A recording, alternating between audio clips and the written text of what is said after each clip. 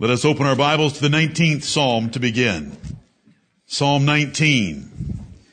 Let us have the same spirit that those brothers of ours had in Israel of old in Nehemiah chapter 8 as the Word of God is opened. You have it in your laps, which they did not. We are blessed above all peoples. Amen. To have the Word of God so easily available that you can buy it at the dollar store. What a blessing. What a privilege to have it so easily available. But let it not be our curse because we do not give it the attention and affection and obedience that we should. Psalm 19 is a simple psalm, a psalm that is well known. The first 6 verses describe God's revelation of himself in the natural creation. Verses 7 through 11 describe God's revelation of his will for us in his word. In the first verse, and you know these verses well, the heavens declare the glory of God. A sermon is preached by the sun, the moon, and the stars. Verse 2 tells us, day unto day uttereth speech. Right. There is a sermon given. Verse 3, there is no speech nor language.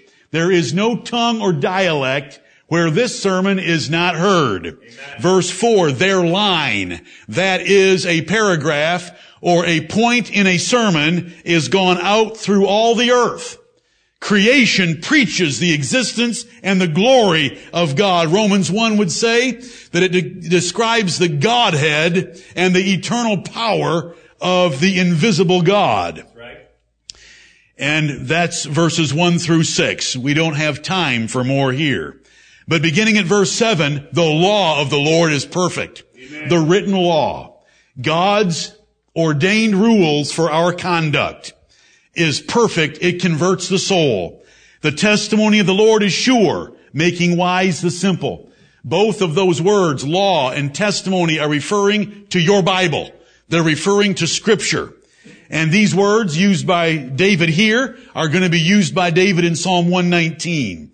Verse 8, the statutes. Again, a different word used to refer to the Bible. Our right, rejoicing the heart, the commandment. Again, another word representing the Scriptures of the Lord is pure, enlightening the eyes. The fear, because that's where it's taught, is in the Scriptures, is clean, enduring forever.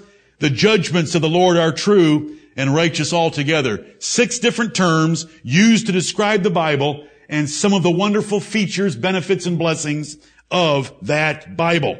Verse 10 tells you how valuable it should be to you.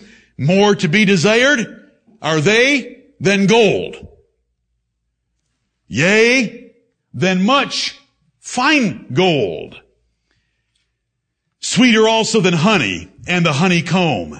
The word of God that you hold in your hands should be of great value to you. Value, more valuable than any sum of money that could be given to you. And it should be sweeter than the sweetest delicacy that you can think of, which in this day was honey and the honeycomb. It should be sweet, pleasant, rejoicing your heart. A dab of a honeycomb when you were famished or you were tired would lift your spirits by that infusion of sugar into your bloodstream. And when you read the Word of God, it should excite you. Amen. And the 11th verse says, moreover, in addition to all the conversion and the truth that's revealed in verses 7 through 9 and 10, moreover, by them is thy servant warned. Right. It's how we're told to save ourselves from trouble in life, and in keeping of them, there is great reward. Amen. What else do you need to hear? There is great reward in keeping God's word. He will bless you and make you great in your soul and or in your purse. He'll bless you abundantly if you delight in his word. There is great reward in keeping Scripture. Let us turn all the way over to 2 Peter chapter 1. 2 Peter chapter 1. The Bible is the next level of God's revelation to us after creation. Of course, there's conscience and there's providence in there, but in Psalm 19 it's limited to 2 things, creation and Scripture.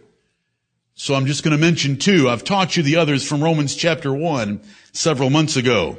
Now we come to another passage that I want to give you about the importance of God's Word before we get back to Psalm 119. I want to tell you this, there are churches all over America today, and it's the fastest growing religious phenomenon since 1901 when the charismatic movement started.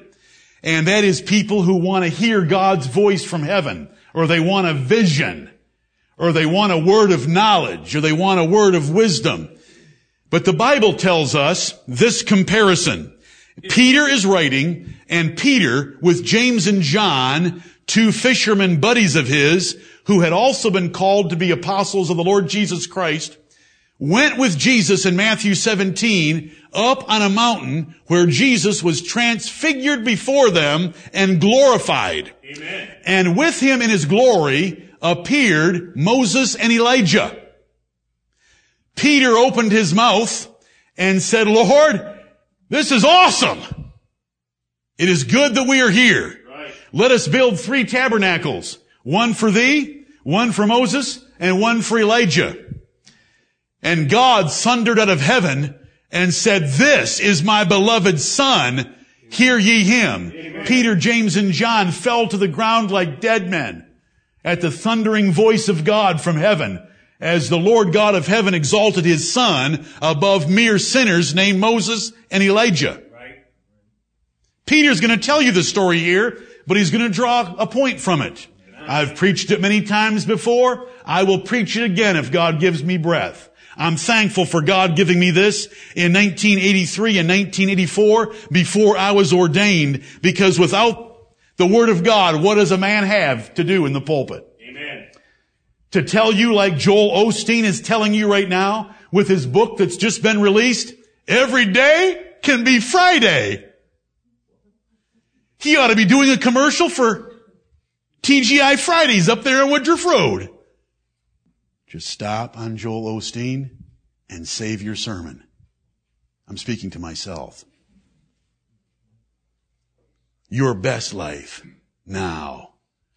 And he doesn't have a word in it from the Word of God. Right.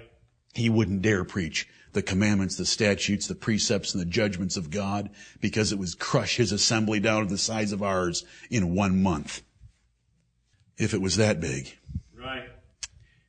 I read to you in 2 Peter 1, and I hope you'll delight in these words. Let's read Peter describing that event. Verse 16. 2 Peter 1:16, for we have not followed cunningly devised fables when we made known unto you the power and coming of our Lord Jesus Christ, but were eyewitnesses of his majesty. For he received from God the Father honor and glory, when there came such a voice to him from the excellent glory, this is my beloved Son, in whom I am well pleased. And this voice which came from heaven we heard when we were with him in the holy mount. Now the best verse.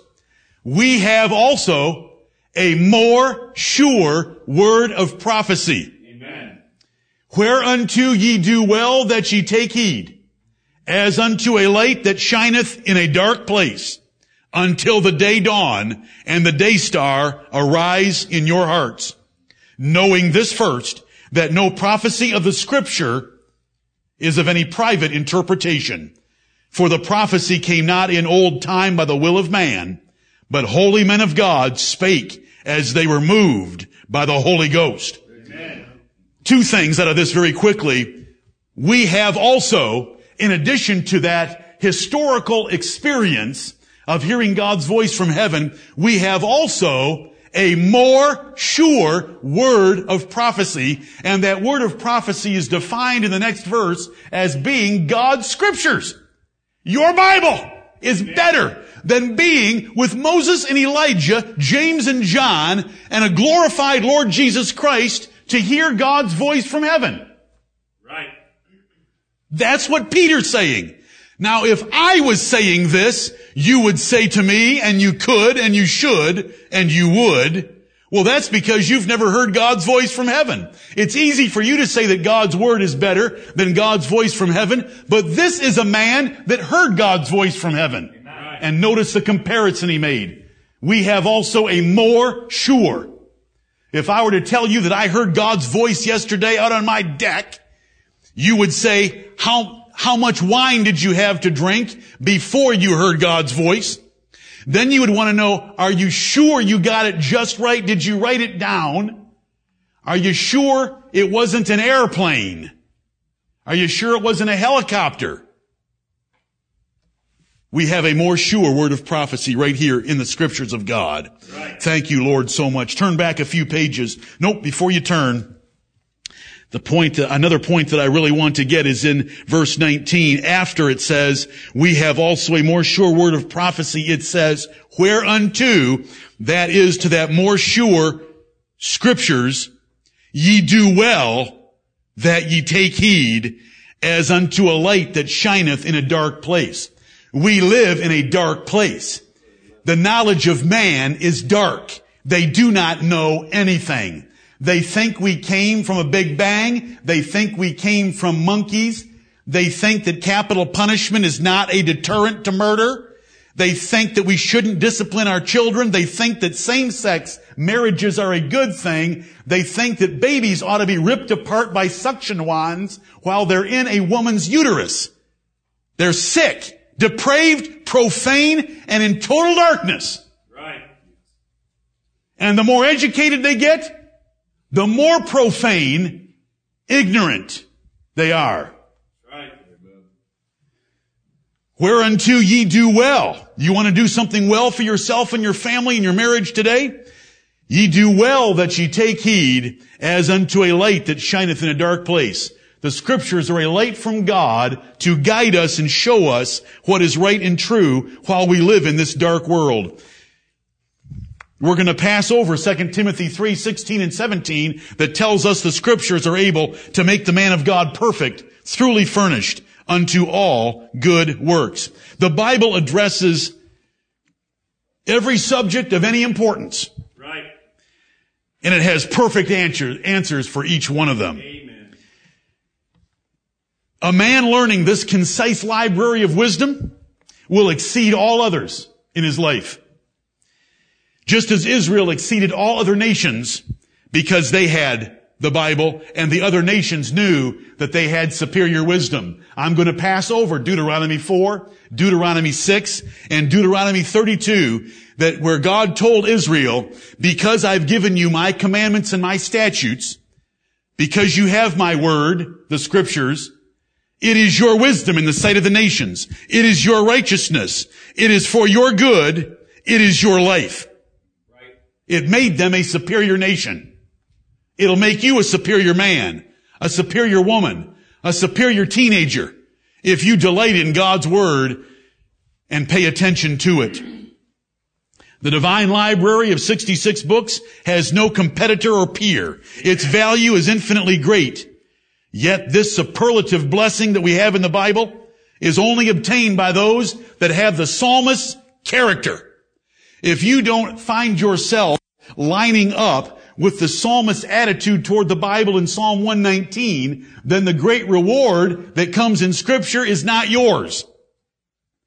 Because you have this on your coffee table or your nightstand or in your library or left in your car from Sunday to Sunday isn't going to do you any good. It doesn't matter if you go to bed at night and put it on your chest and sleep with it there. It is hearing it, reading it, paying attention to it, and obeying it, loving it, delighting in it, lifting it up, praising it, and exalting it, and speaking of it to other people, but which God will bless. Right. Psalm 119 does not answer any of life's questions. It doesn't answer any philosophical or practical speculations. It rather exalts the answer book that has those things. We don't go to Psalm 119 to get answers to life's questions. We go to Psalm 119 to get excited about the answers to life's questions that are found in the other 1,188 chapters of your King James Bible. Right. Many wonderful things have been declared about this psalm, and since it's not our ability, be glad to admit that, or our intent to reproduce or to replace them, I'm not going to quote any.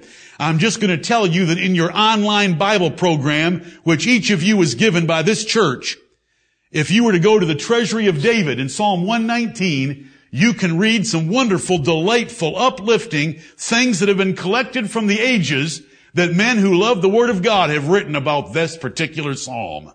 And it's all there. Right. I was sorely disappointed yesterday trying to find you an easier link. Everything that is in e-format on the internet cheats you out of the Treasury of David. The Treasury of David is Charles Spurgeon's work of collecting every good thing that's ever been written about Psalm 100, about the Psalms up to the year 1880. It's called the Treasury of David. It was issued in 8 volumes. It's on your online Bible in its entirety. There is not anything in its entirety on the web, even though it's public domain material. Here we go. Let's go to Psalm 119. Psalm 119. You need to appreciate the Word of God before we even get to it by some of the other things the Word of God says. We started at Psalm 19 because 19 comes first on the number line before 119. Okay? I'm that simple. It comes first. There are 3 psalms about the Word of God. It is the first psalm, it is the 19th psalm, and it is the 119th psalm.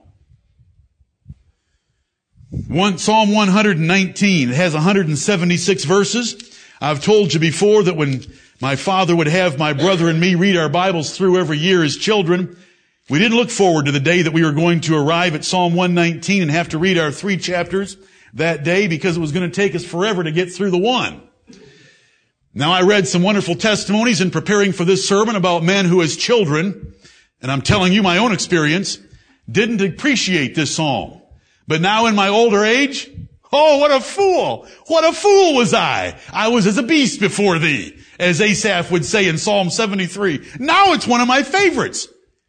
Amen. If you don't know where to read in the Bible, go to Psalm 119. If you don't know how to pray or what to pray, go to Psalm 119. I would first of all go to the Psalms in both cases, but then I would go to Psalm 119 as one of the best of the Psalms. The spiritual level of this psalm, the breadth, the depth, the beauty, the creativity, and the glory of this psalm about the Word of God, which God has exalted above all His name, which is His greatest aspect of revelation of Himself, which is more sure than His voice from heaven, is described right here in this psalm. You're going to see the attitude of a man who loves the Word of God. The subject matter is simple. The Bible. We're not going to have the word Bible in the whole psalm, though. It's the Scriptures. But we're not going to have the word Scripture or Scriptures in the whole psalm. David, like Psalm 19, isn't going to use the word Bible or Scripture or Scriptures. He's going to use the words way, Lord, law, word, judgment, statutes, precepts, commandments, testimonies, ordinances. 176 verses long, but so that you won't get overwhelmed and intimidated, it's broken into 22 sections. Thank you, Lord. 22 sections of 8 verses, which are digestible by anyone. Now, in the Hebrew language, which this psalm was written in, and this is of little value to you, because we have every word that God wanted us of His inspired words preserved to us in English. But I want you to know the beauty of it in Hebrew.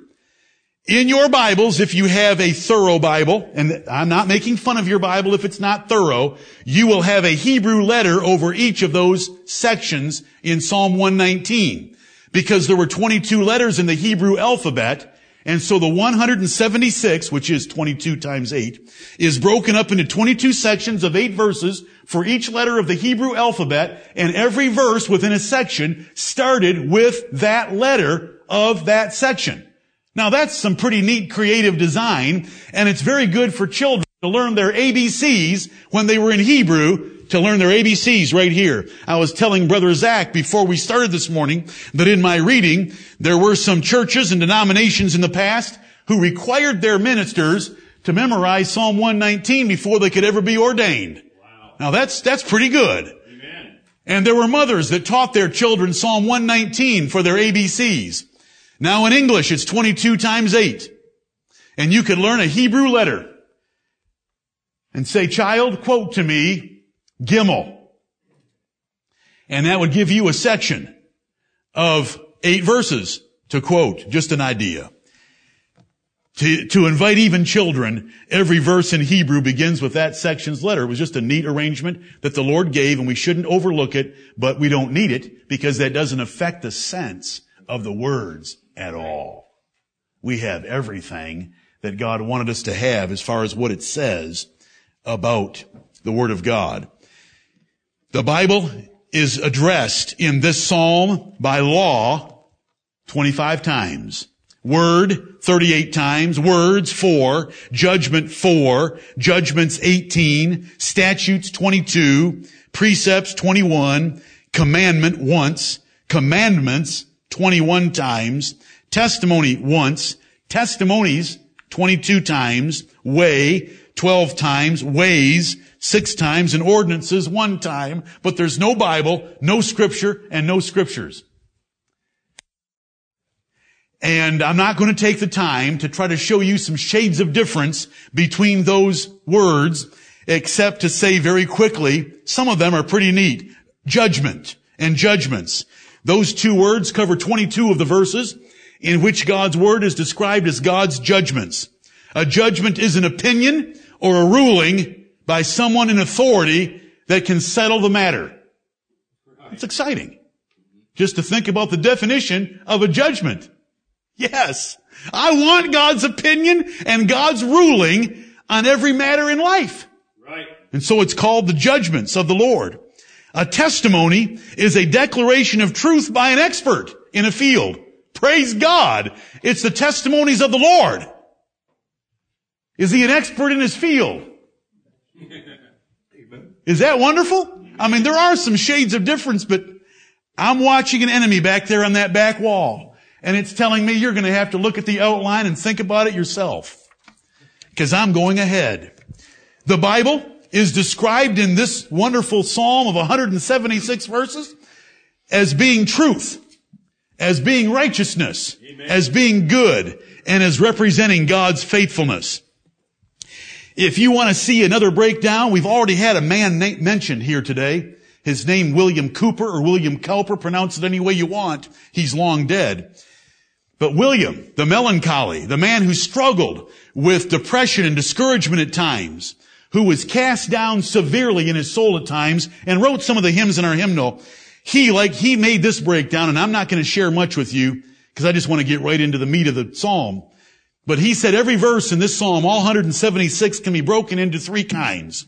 There are praises of God's Word. There are protestations, meaning affirmations or assertions of David's unfeigned affection toward it, and there are prayers for grace to conform his life to it. So there's praise of God's Word, there is affirmations of David's affection for it, and there are prayers that David would live it and keep it. And every verse would be put in one of those 3 categories. That'd be a wonderful study itself, just to go through, because you know what that would do? It would force you to interpret the sense and direction and intent of the verse in order to put it into a category. Psalm 119. I hope you can see the Hebrew letters. I hope you can see the 22 sections, the 8 verses in each section. There's only one subject matter for the whole psalm. It is the Word of God. It is the Bible. It is God's Scriptures, the more sure word of prophecy. I'm going to take a survey with you of a few of its verses. We're going to take a break and we're going to come back here. And the men of this church, those that want to participate, can jump up here. And I don't care if you just read it. If you just read the Word of God into my ears, I'm going to say amen. And I'm going to enjoy it, and so will the Lord. If you want to add a few sentences of comments around it, you're welcome to do it. But I want to give you the opportunity to delight in God's Word in public. I start with the first verse. Blessed are the undefiled in the way, who walk in the law of the Lord. Amen.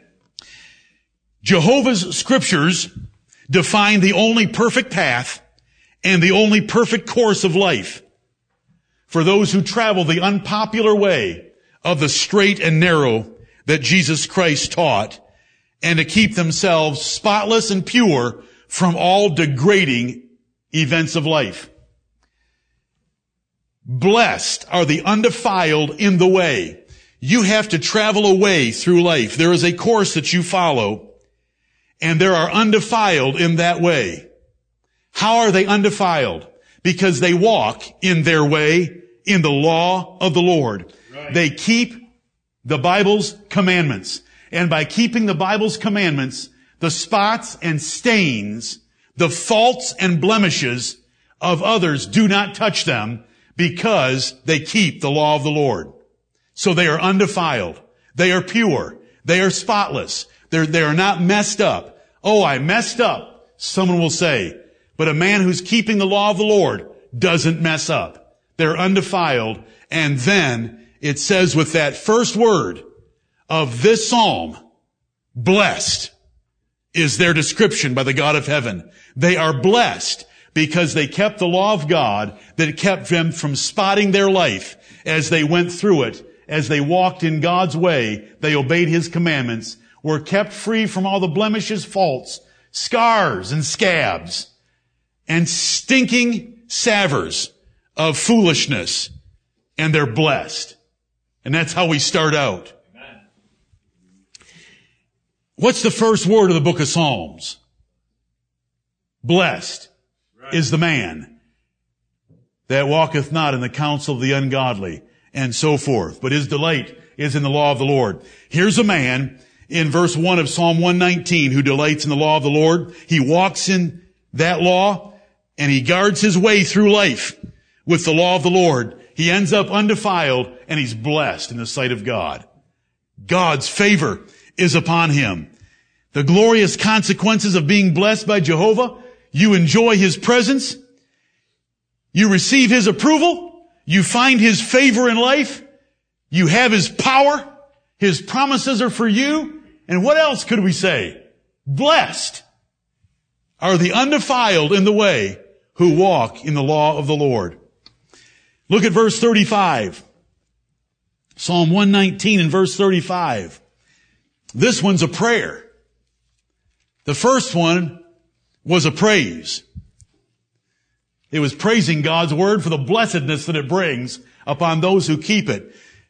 I'm just thinking momentarily here of William Cowper's distinctions in this psalm.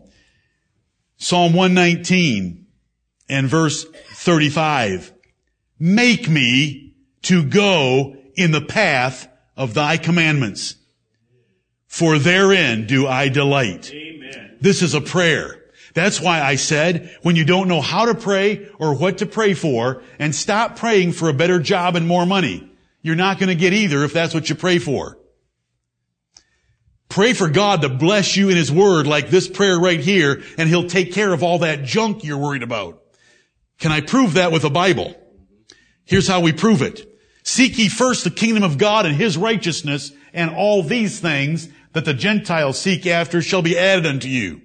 Delight thyself also in the Lord, and He shall give thee the desires of thine heart. You don't have to tell Him what's in your heart when you're thinking about junk and stuff.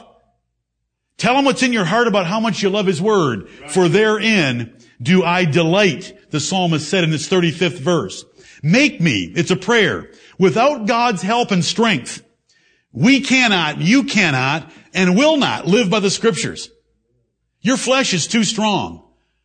The Spirit indeed is willing, but the flesh is weak to performance. The flesh lusteth against the Spirit so that she cannot do the things that she would. So we pray for God's enabling power and strength to be able to do it. So we need to pray to Him, to ask for it. So we have here an example when it comes to reading the Bible and hearing the Bible. The way that we put it into practice is to pray for God to make us keep it. You say, well, that sounds almost fatalistic. Oh, if the Lord would treat me fatalistically and make me to go in the way of His commandments, I would praise Him forever. Right. He's going to in heaven. That's it. I want Him to do so on earth. We are not fatalists. But these are words that are inspired. Make me. You say, well, I believe in free will. I'm a free will Baptist. Well, there's not much free will here. David didn't want his will to be free. He wanted his will to be made to go in the way of God's commandments. Make me love my wife. Make me train my children. Make me pray for our president. Make me keep the imaginations of my heart down. Make me guard my tongue and my lips. Make me to go in the path of thy commandments. We have to pray for the power to do so, for therein do I delight. We bring our petition to the Lord by declaring our prayer is due to our love of the way of righteousness. So we secure God's answer to our prayer by telling Him that I make this prayer for therein do I delight. When I ask you, Lord, to make me go in the way of your commandments, it's because I delight in those ways. And we obtain His favorable response that way. And we tell Him that our prayer is due for a noble reason, because we love the righteousness of His ways. Verse 96. Verse 96. I have seen an end of all perfection, but thy commandment is exceeding broad. Amen. David had witnessed, as king and a very rich man, the best life has to offer. I have seen all perfection. He had seen the best plans and efforts of men in various fields of endeavor. But all those best, perfect, they appeared perfect, plans failed to satisfy, did not fulfill the ambitions or desires of their inventors or executors, did not accomplish what was designed to be accomplished, and did not endure as long as they had hoped it would endure, because David had seen an end of it all. It never worked out and got to a finished conclusion where it fulfilled and satisfied and accomplished and endured like they had hoped it would. I've seen all perfection. I have seen the best laid military plans. I have seen the best laid building plans. I have seen the most romantic relationships. I have seen everything done as well and as complete and as perfect as men can do it. But in every case, I've seen the end of it. It didn't reach its desired target. I have seen an end of all perfection. But an inspired disjunctive, meaning the next clause is in opposition to what David has just said. While all the things that I have witnessed in my life, even though they were well laid, did not accomplish their desired purpose, I have seen something that does. It's exceeding broad. But thy commandment is exceeding broad. When it's exceeding, that means it is more than and above and beyond the intentions, the hopes, the plans, the satisfaction, the fulfillment, and enduring. God's Word exceeds anything that you can think or expect from it. Right. Different than everything else in life. Everything else you try in life, young men, young women, is going to disappoint you because you're going to find an end to all perfection. You say, I'm going to find the perfect house. As soon as you buy it and walk through it, you'll know it's not perfect. Now, because you're an ignorant human being, before you buy it, you may think it's perfect. You may walk around a car and say, this car is perfect. As soon as you buy it and take it home, knowing that the depreciation is now in your wallet, you'll see all of its imperfections. Is there anybody in here old enough to have learned that lesson? Amen. That before you buy something, you can't see it as clearly as after you buy it? Oh, that's just human nature. It just shows how weak we are. And I'm trying to help you understand this verse.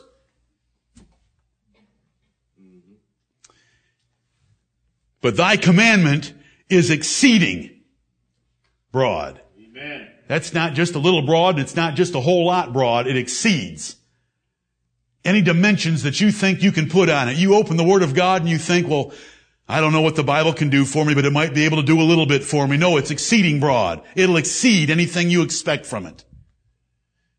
He is able to do exceeding abundantly above what we ask or think. The only reason there's an ly added there is to make it an adjective or adverb over there in Ephesians chapter 3. Let's go to verse 106. Psalm 119, 106. I have sworn, and I will perform it, that I will keep thy righteous judgments. This is just a variety of verses from Psalm 119. I have sworn, and I will perform it, that I will keep thy righteous judgments. It is better not to vow, as Ecclesiastes tells us, than to vow and not pay.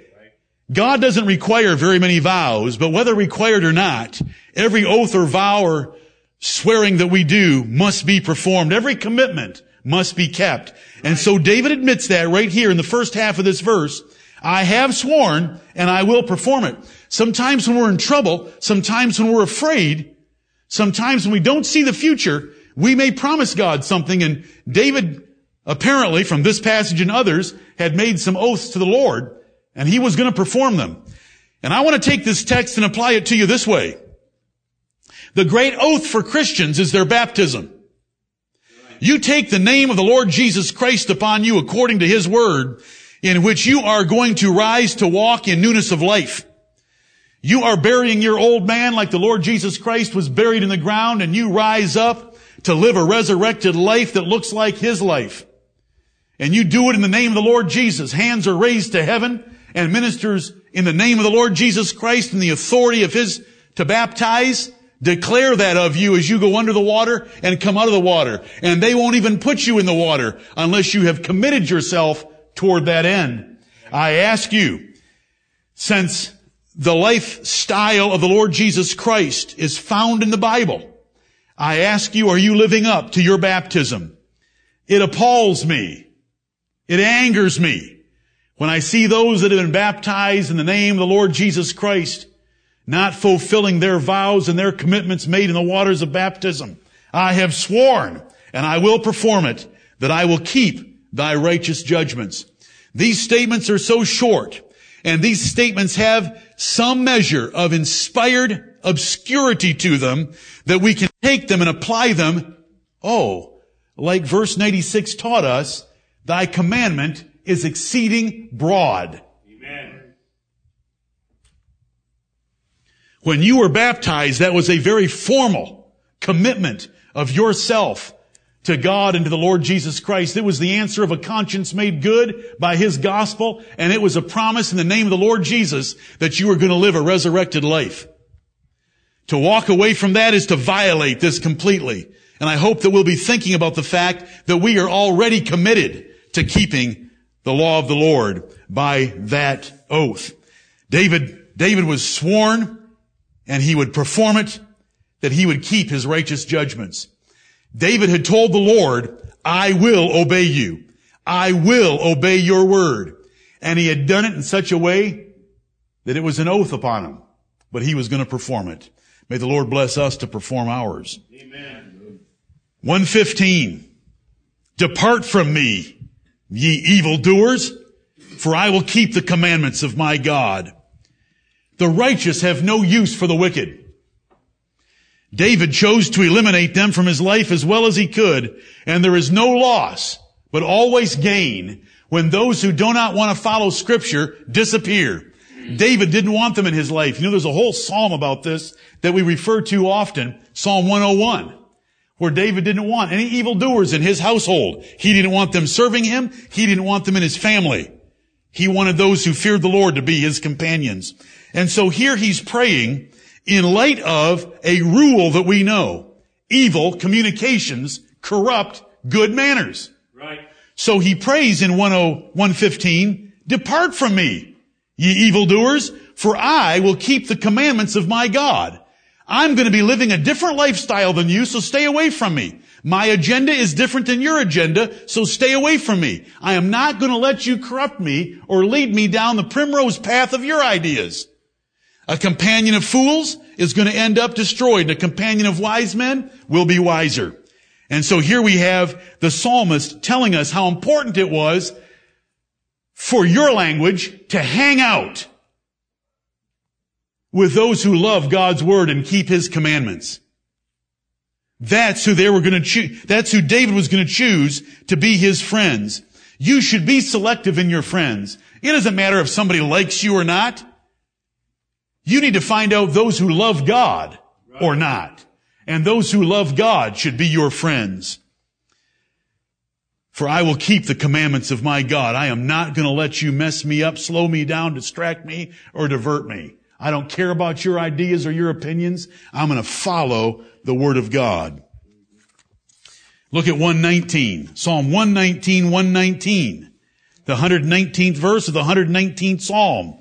Thou puttest away all the wicked of the earth like dross. Amen. Therefore, I love thy testimonies.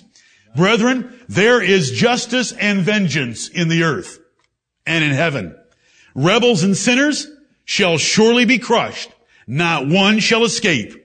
This is the perfect righteousness and the holy integrity of our Lord Jehovah. Verse 119, thou puttest away all the wicked of the earth like dross. That's the junk. That's the scum that comes up from smelting a precious metal. That's the stuff that's worthless. God just throws it away and discards it. That is the wicked of the earth. I'm so thankful to know a God like that judges in the earth. All of Psalm 58 is dedicated to this theme so that it ends up in the last verse. This is how the righteous know that there's a God in heaven, by the way He destroys the wicked. Now, based on having a God like that, it's easy to read His Word. I am so tired of a judicial system that lets men get away with sin. I'm so tired with schools and a military and every other form of authority and weak fathers who don't enforce godliness on their families. I'm sick of it. Who wants to read any of them? None of them understand authority. None of them understand the application of righteousness. None of them understand the execution of judgment against sinners. But God does. So instead of reading the Wall Street Journal or the New York Times or any other periodical of man, we get to read the Bible. Amen. And it's wonderful to read the Bible. And so David would say, therefore I love thy testimonies. Are you able to make the connection? Therefore. It is for this reason that I love your word, because when I read in your word, you are a God of such integrity and such power and such righteousness, you are going to punish every evildoer without exception. Right. Amen. Oh, that's exciting. Every time you pick up the paper and some criminal is getting off with a crime again. Oh, but never with the Lord. Right. You know, I get so sick of reading them. They can write a 1,200-page manual on the enforcement of civil justice. They don't know what they're talking about. You want justice? It's right here. Like dross. Junk. Flush them. And when you read that, and you find out that God's like that, and He's written this book, then I love His law. He's going to enforce it on everyone. It's just not a nice theory. It's not just a nice idea. It's just not a possible philosophy. It's the way that the universe is run. Therefore, I love thy testimonies. Look at 141. 119 and 141. I am small and despised. Look at the variety. Yet do not I forget thy precepts. I am small and despised. You know, in reality, we're pretty small and pretty despised. Yeah. By our enemies, we're pretty small and pretty despised. And sometimes in our own thoughts, we're pretty small and pretty despised. And for those of you that have lots of thoughts about being small and despised, I want to give you 141. Yet, a disjunctive like but, yet do not I forget thy precepts. No matter how insignificant my life may seem and no matter how much I fail, I'm not going to forget your precepts, because the recipe for my greatness and the comfort for my greatness and the rock for my feet and the foundation for my future is found in your word. So I don't forget your precepts. 119 and 141. In spite of reality, enemies, and negative thinking, the psalmist put his purpose and worth in remembering and keeping the precepts of Scripture. For that made him great. And it comforted him and strengthened him in his inner man. 144. Psalm 119 and 144. The righteousness of thy testimonies is everlasting. Give me understanding, and I shall live. Right. The Scriptures are declarations of truth and wisdom that are always relevant and are totally timeless. They do not change with an author's new perspective or a new degree. It's pitiful how books change. And they do not change with new generations of men. God's commandments and God's precepts never change. They're always relevant. The way they said a marriage should exist in the Old Testament 3,000, 4,000 years ago is still the way a marriage should take place today. Child training taught by Solomon in 1000 BC is what America needs in 2011. It never changes. The righteousness of thy testimonies is everlasting.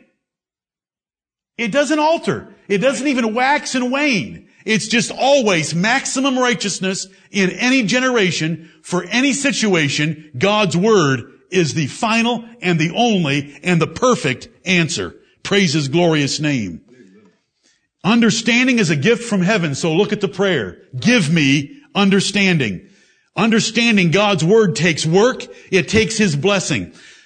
Jesus said to Simon Peter, when Simon Peter properly identified Jesus as the Christ, the Son of the living God, He said, Simon, flesh and blood hath not revealed this unto thee, but my Father which is in heaven. So we better have many prayers like this. Give me understanding. Right. But notice, give me understanding in verse 144, and I shall live. If God will give us understanding of the righteousness of His commandments, it will save us from doing things that will bring a premature death. And inspired ambiguity, allowing us to see another sense, and it will help us to really live. Jesus said, I am come that they might have life and that they might have it more abundantly. There is living, and then there is really living, and there is abundant living. And how do you get that? God's Word. 144. The righteousness of thy testimonies is everlasting. The righteousness, the value, the perfectness of God's commandments or His testimonies, whatever, His Scripture, His Bible, never changes. But we need to understand it. And by understanding it, it's implied here and assumed that we're going to keep it, and that's the good life. Amen. That's really living. 159. 159. Consider how I love thy precepts. Quicken me, O Lord, according to thy loving kindness. There's two loves. Two loves sounds like a tennis score. Sort of. There's two loves here in Psalm 119 and verse 159. First of all, it's David's love for God's Word. Consider how I love thy precepts. The first love is David's love for Scripture, and on that basis, he calls for God to measure it and to reward it. That's what he meant by the word consider, which shows our gracious God and His exaltation of Scripture. Would God actually consider us? To consider someone is to stop, to slow down, and to focus on them. To consider a thing is to think about it, to measure it, to analyze it. Would God slow down, stop, focus on us, and think about us and analyze us? Yes, He does. Remember in Psalm 138, He hath respect unto the lowly. He's able to see and to show respect toward them. Consider, Lord, how I love thy precepts.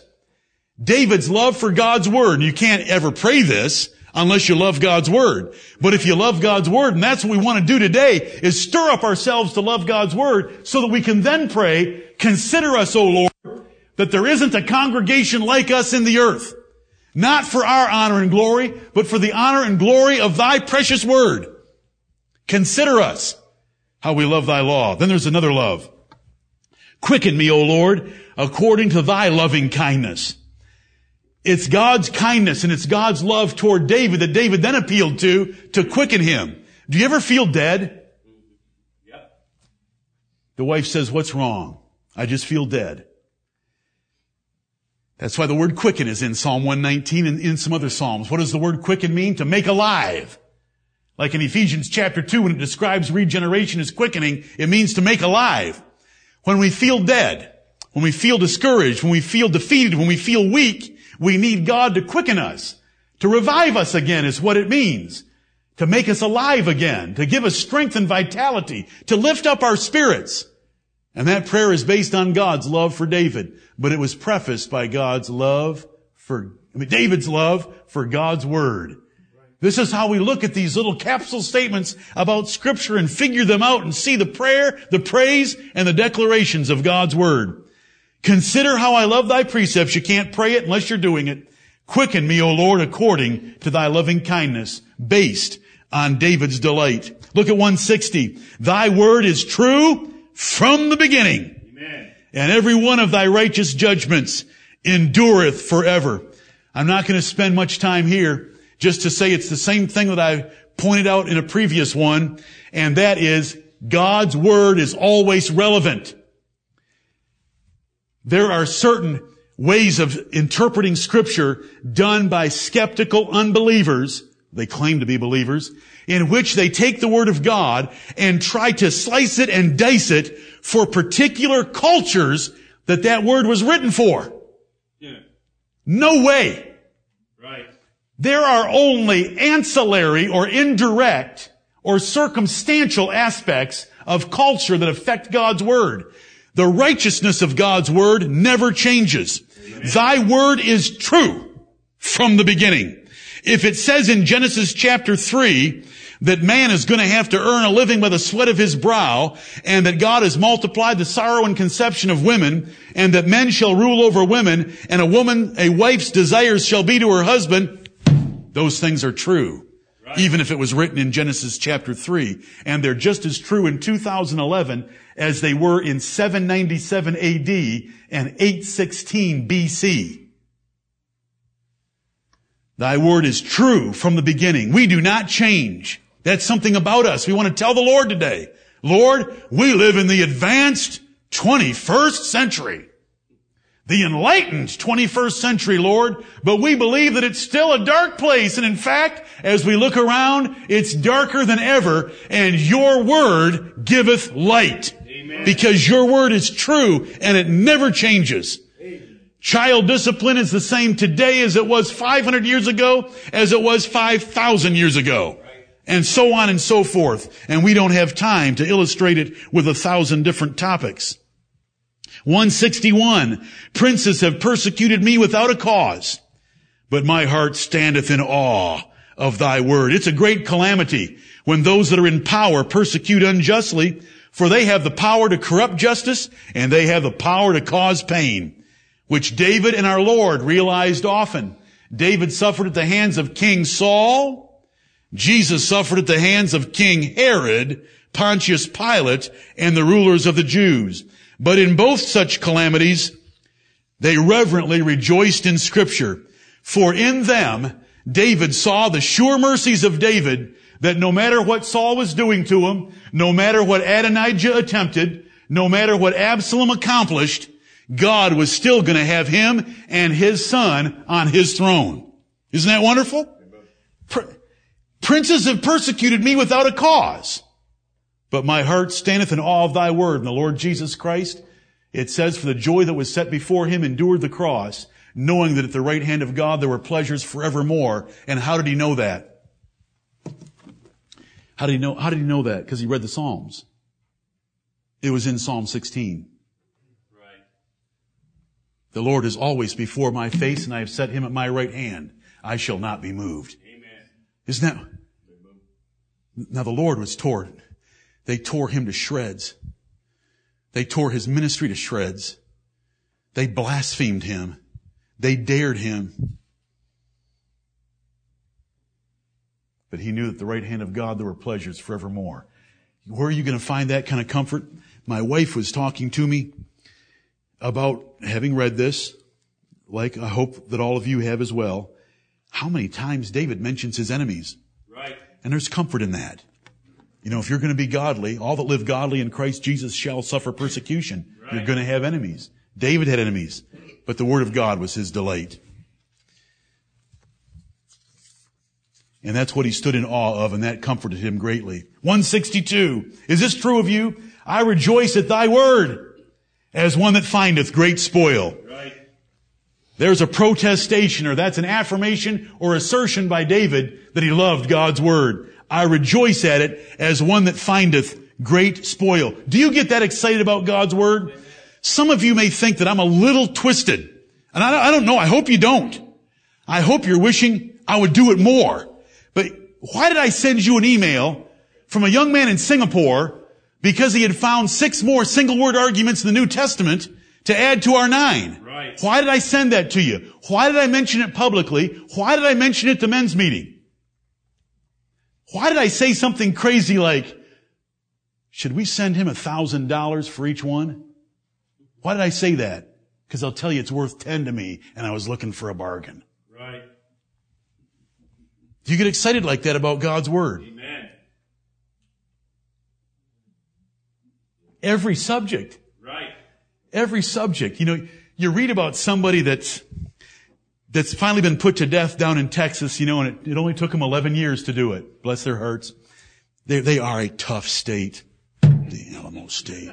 Takes 11 years to put, it should take about 11 minutes. Right. Okay, if you believe in a fair trial, that even somebody that's been caught on film and viewed by 10 policemen murdered somebody ought to get a fair trial, we'll give you 11 days. And they ought to be put to death. You know, is there a Bible verse about that? Because you can throw anything at me, and if I can't come up with a Bible verse, it's my fault, not God's Word's fault. That's right. It's my fault. But it says over in the book of Ecclesiastes, because sentence against evil is not executed speedily, the heart of men is set in them to do it. That's right. 11 years, nobody can remember it. What happened? Just on and on, the Bible goes. I rejoice at thy word as one that findeth great spoil. Amen. If you, for some reason, in some way, and I don't even want to tell you about being Jed Clampett, are out shooting for food in your backyard and up comes a bubbling crude. Why can I remember that from 30 years ago? I haven't watched it in 30 years. You know what I'm talking about? Beverly Hillbillies, up from the ground comes a bubbling crude, and he moves off to Beverly Hills and lives in that mansion. Okay, you were to find great spoil and all of a sudden be a millionaire. Your faces would be glowing. You'd have a bounce in your step. Your vertical jump would increase by 6 inches in one day without exercise. Because you'd have some money as one that findeth great spoil. But do you get as excited about the Word of God? Amen. What subject? Come on. Reformed Baptists. We have Hebrews 9:10 that says there's a reformation that we came out of, but it's a different reformation. What does that word mean to you? It's worth another 1,000. I'm a poor man. I'm a debtor to God because He's my creditor. He's given me His Word. I owe Him for all of it. Right. 1 Peter 3:21, 3 proofs about the 3 of the 5 aspects about baptism in one verse. Anyway, do you rejoice at thy word as one that findeth great spoil? Do you get as excited as if you became an instant millionaire and wouldn't have to work for the rest of your life?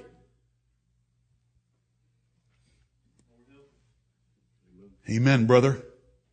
What a problem. If you don't delight in God's word like this, then you're not like the psalmist and the blessings don't come to you. Right. That first word, blessed in verse 1, isn't yours if you don't get excited like David got excited. 165, great peace.